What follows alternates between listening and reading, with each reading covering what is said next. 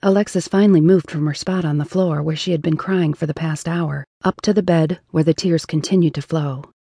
It made no sense to her that she was as upset with how things had turned out as she truly was deep down inside. Richard Greene hadn't even technically been her boyfriend, a fact that saddened her more than she cared to admit, so why should any of it even matter? She fluffed her pillow and buried her head in it again.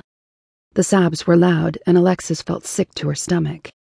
Eventually, she got up from the bed, surveyed the room, and realized that she needed to check out of the hotel and leave the palace that she had called home for the better part of a week. The problem, as it always was before her life with Richard, would be having enough money to make ends meet until her next paycheck came from the magazine. One of the earrings that Richard had bought her caught her eye. She picked it up and felt her heart melt all over again. She remembered the look on his face when he gave her the box, bright with anticipation.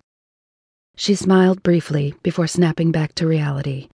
She knew that the earrings would bring her a few £1,000s if she were to pawn them, and that would be enough to get her through the hard times that were sure to lay ahead.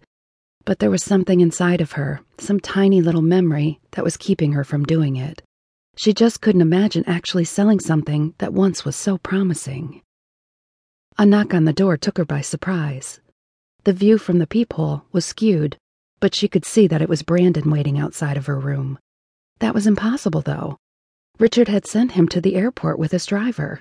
There was no way that her ex-boyfriend was still in London. She opened the door, hoping to see anyone else.